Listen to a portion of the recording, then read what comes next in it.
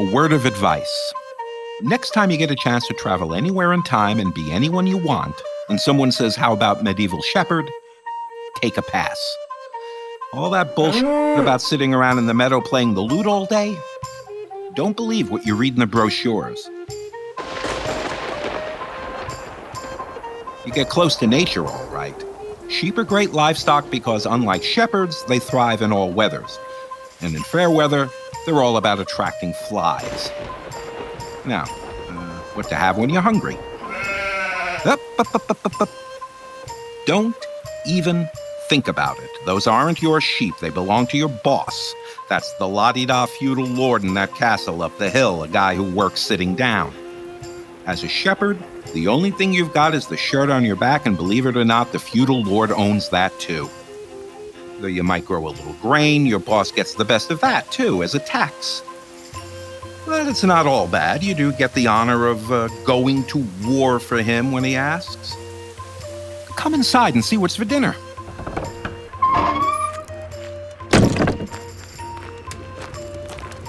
No mystery there. Dinner is pottage. Same as last night, and the night before, and the night before that.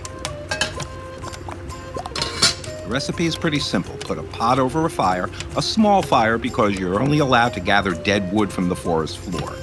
Now, put in anything, leaves, a few grains, whatever's around, which ain't much. Add water and boil for a couple of hours. It tastes truly disgusting. Now, I heard you asking, why is it that someone in such abject poverty would own a dog? Another mouth to feed is a big deal. Well, that's simple.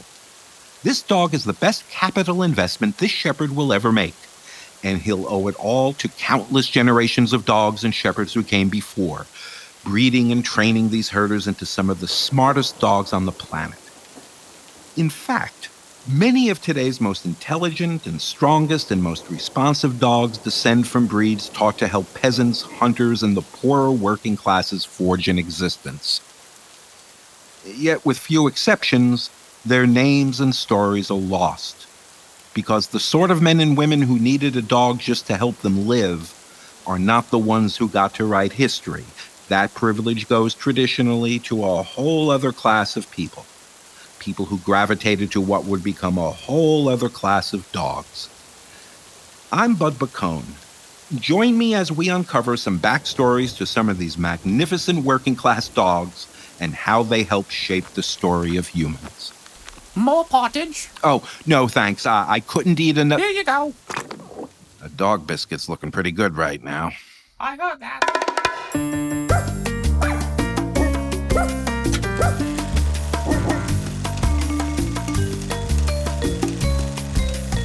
I'll get you, my pretty, and your little dog, too. Who was the greatest baseball player? Ruth. She said Ruth.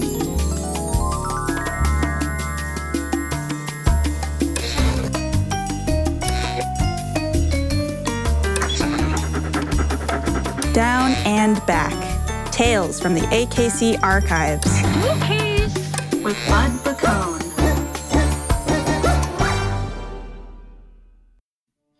Today you could set it to music.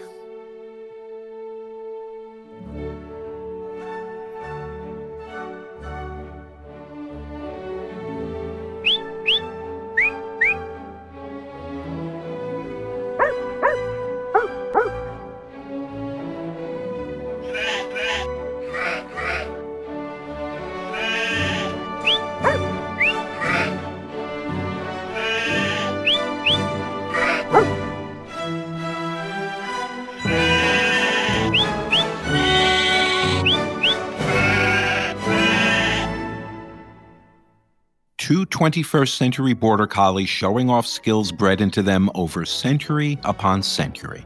The shepherd might use voice, hand gestures, or when the dog and herd are far away, whistles, each with a distinct command obeyed instantly by the dog. Each dog might understand dozens of specific commands, from move the sheep right or left or bring them back or wait. And which of the two dogs does what? The shepherd's way ahead of you. Each dog is trained with its own unique set of commands. 2 such dogs, well-trained, are all that's necessary to Fred and Ginger 100 sheep gracefully around any pasture. Here's how it works. To the sheep, the dogs are natural predators. The approaching dog worries the sheep in the sense that she makes them anxious. Instinctively, they move away. Shepherd and dog then steer the flock by positioning the dog in the place opposite to where the sheep are to go. And when the flock needs rest, Lie down goes the dog. The thread is removed, and the sheep can lie down and count themselves. And this beautiful canine ballet plays out because many, many generations ago, an unremembered human beheld a canine predator eyeing his herd, and the shepherd had an idea. What if I put that predator to work and make him my predator? Easy to say. There are a few inconvenient habits that need to be bred out of the dog, starting with, please don't eat the merchandise. Take that attitude, add a few millennia of breeding, and you've got the exceptional sheep worrying stars of 21st century herding. That'll do. It's a story you won't find anywhere in art or literature. That spotlight has almost always been reserved for a whole different class of dog. Take, for instance, the Hounds of Porthos. In Alexandre Dumas' The Man in the Iron Mask, the great musketeer Porthos has married up, and life is très bien.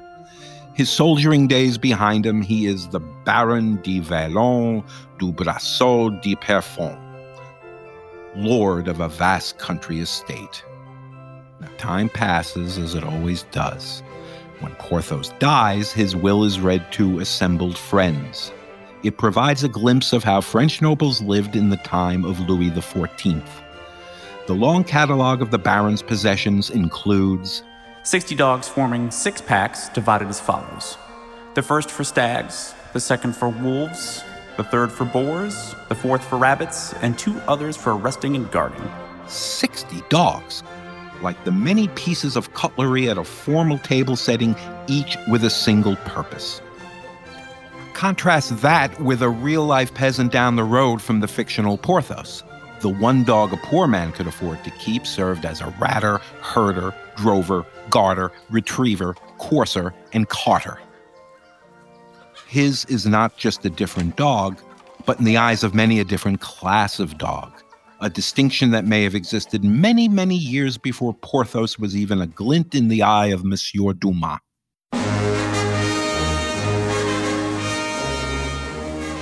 Dogs were part of life in Greek and Roman culture as they were in all civilizations before and since. According to a paper from the University of Pennsylvania, Romans kept hunting dogs, guard dogs, and shepherd dogs, draft dogs, performing dogs, and yes, pet dogs. Then, as in the centuries to follow, they were divided into classes. Those for the upper class elite, and those for the great unwashed. The evidence is captured in art, in literature, and in historical writings. In his book on hunting, the Greek historian Xenophon wrote glowingly about the scent hounds, so coveted by the upper class. As for all the rest, inferior specimens, that is to say the majority, show one or more of the following defects. They are small, hook-nosed, gray-eyed, blinking, ungainly, stiff, weak, thin-coated, lanky, ill-proportioned, cowardly, dull-scented, unsound on the feet. Greek and Roman pottery is rife with depictions of these minority elite hunting dogs, using them as a status symbol for the wellibus to doibus.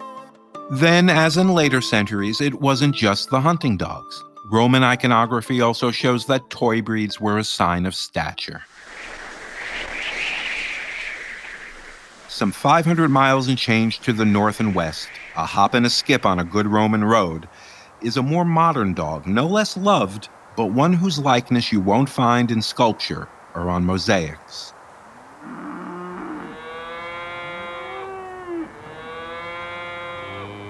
On the side of that mountain in Switzerland, hanging out with the cattle, stands the Greater Swiss Mountain Dog, or Swissy.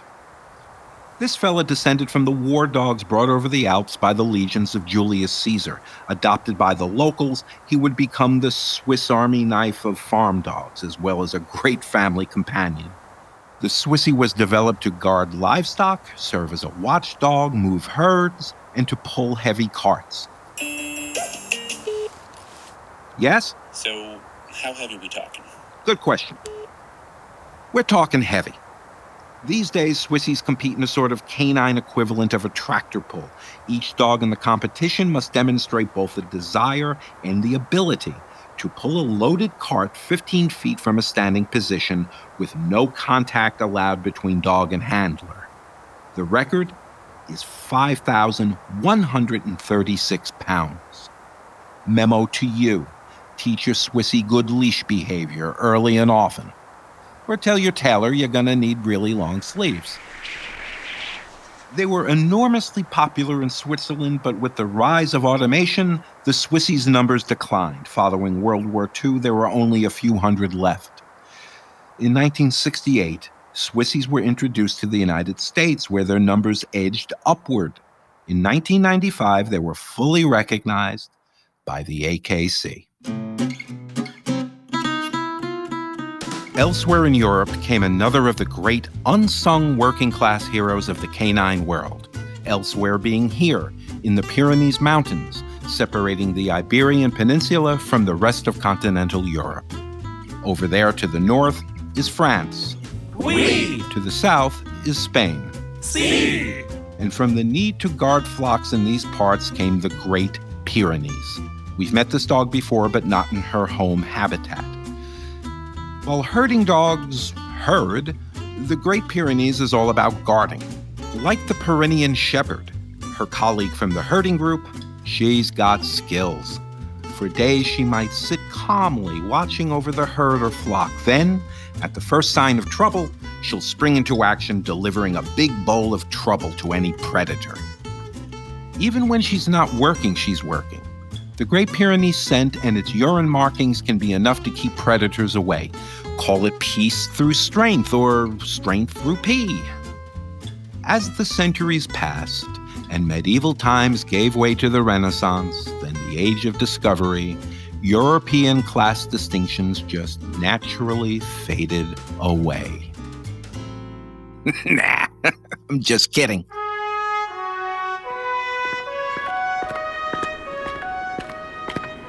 Those distinctions are more than evident in the great royal portraits. It's easy to forget that beneath the frills and wigs were serious dog lovers, and for most, the dog of choice would not be working breeds. For instance, this lady, the Dowager Empress Su Si of China more than a century ago.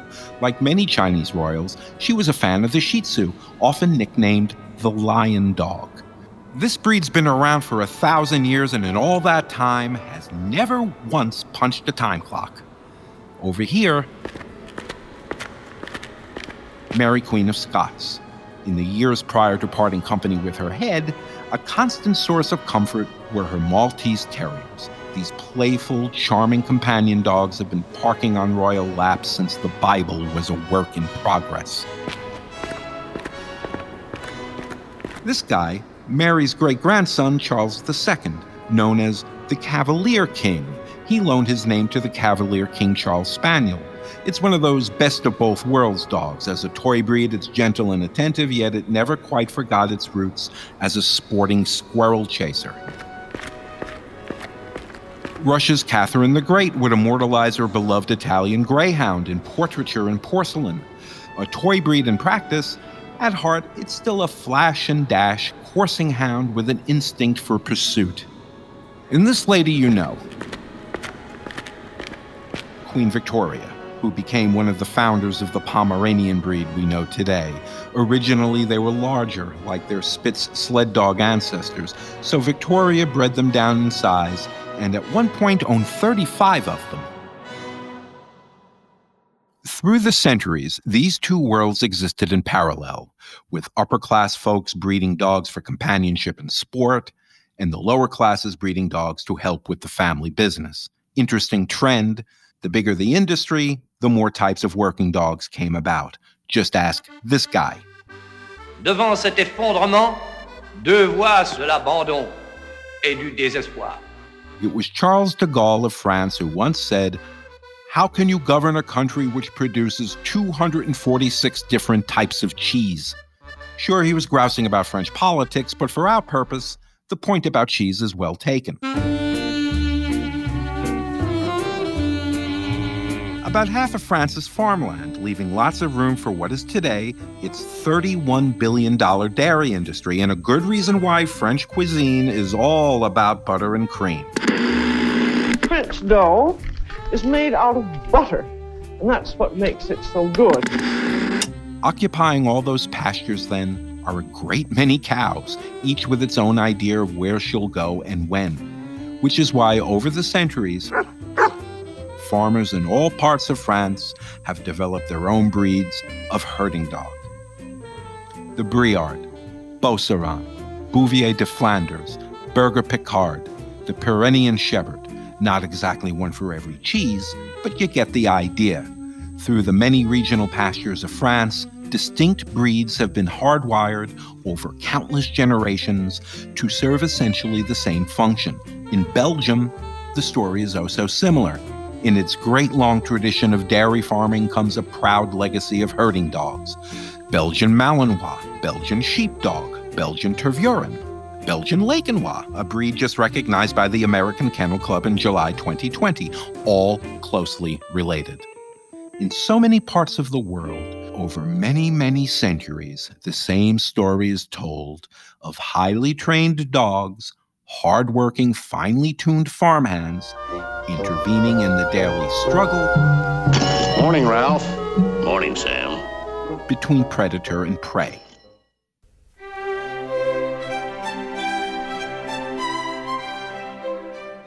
And through it all, the upper-class culture of hunting was alive and well among nobles, and in the works of Tolstoy. In War and Peace, 6 chapters are dedicated to a wolf hunt. For centuries during the Romanov rule, an all-consuming passion of the Russian aristocracy. They were taking 54 hounds with 6 hunt attendants and whippers in.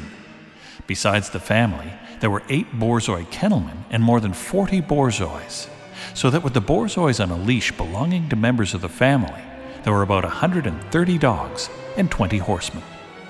Woe betide the wolf who finds himself in front of that. The Borzoi, known in America as the Russian Wolfhound until 1936, is a princely package of strength, grace, and glamour, capable of flying by at 35 to 40 miles an hour. But not fast enough to outrun the Russian Revolution. When the Russian aristocracy ended, the Borzoi breed very nearly ended with it. Kennels were destroyed, many owners and their dogs scattered throughout Europe. It was a tale familiar to the French. More than a century earlier, the French Revolution had scattered nobility, ended their sport hunting, and marked the end of the elegant Chien Gris breed.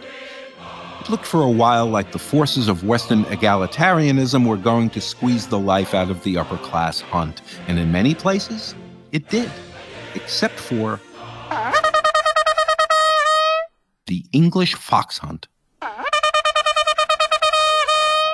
With the sound of the horn, a stirrup cup of sherry, and a tally-ho, the English fox hunt entrenched itself within Britain's upper class for centuries, though many of its familiar trappings came about in the 1800s.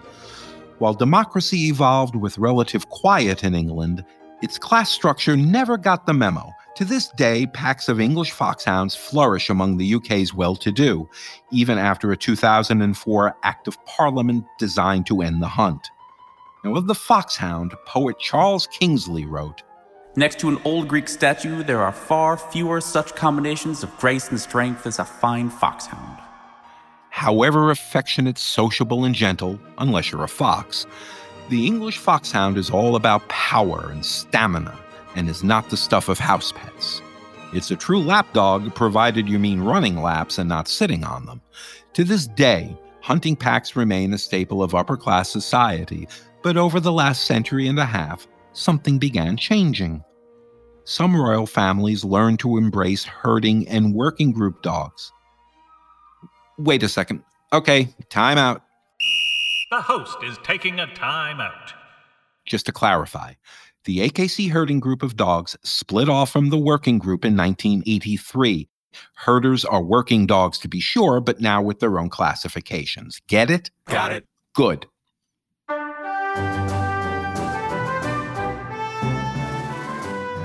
Much as Victoria cherished her Pomeranians, she also developed a soft spot for border collies, and her son, Edward VII, helped popularize the development of many breeds.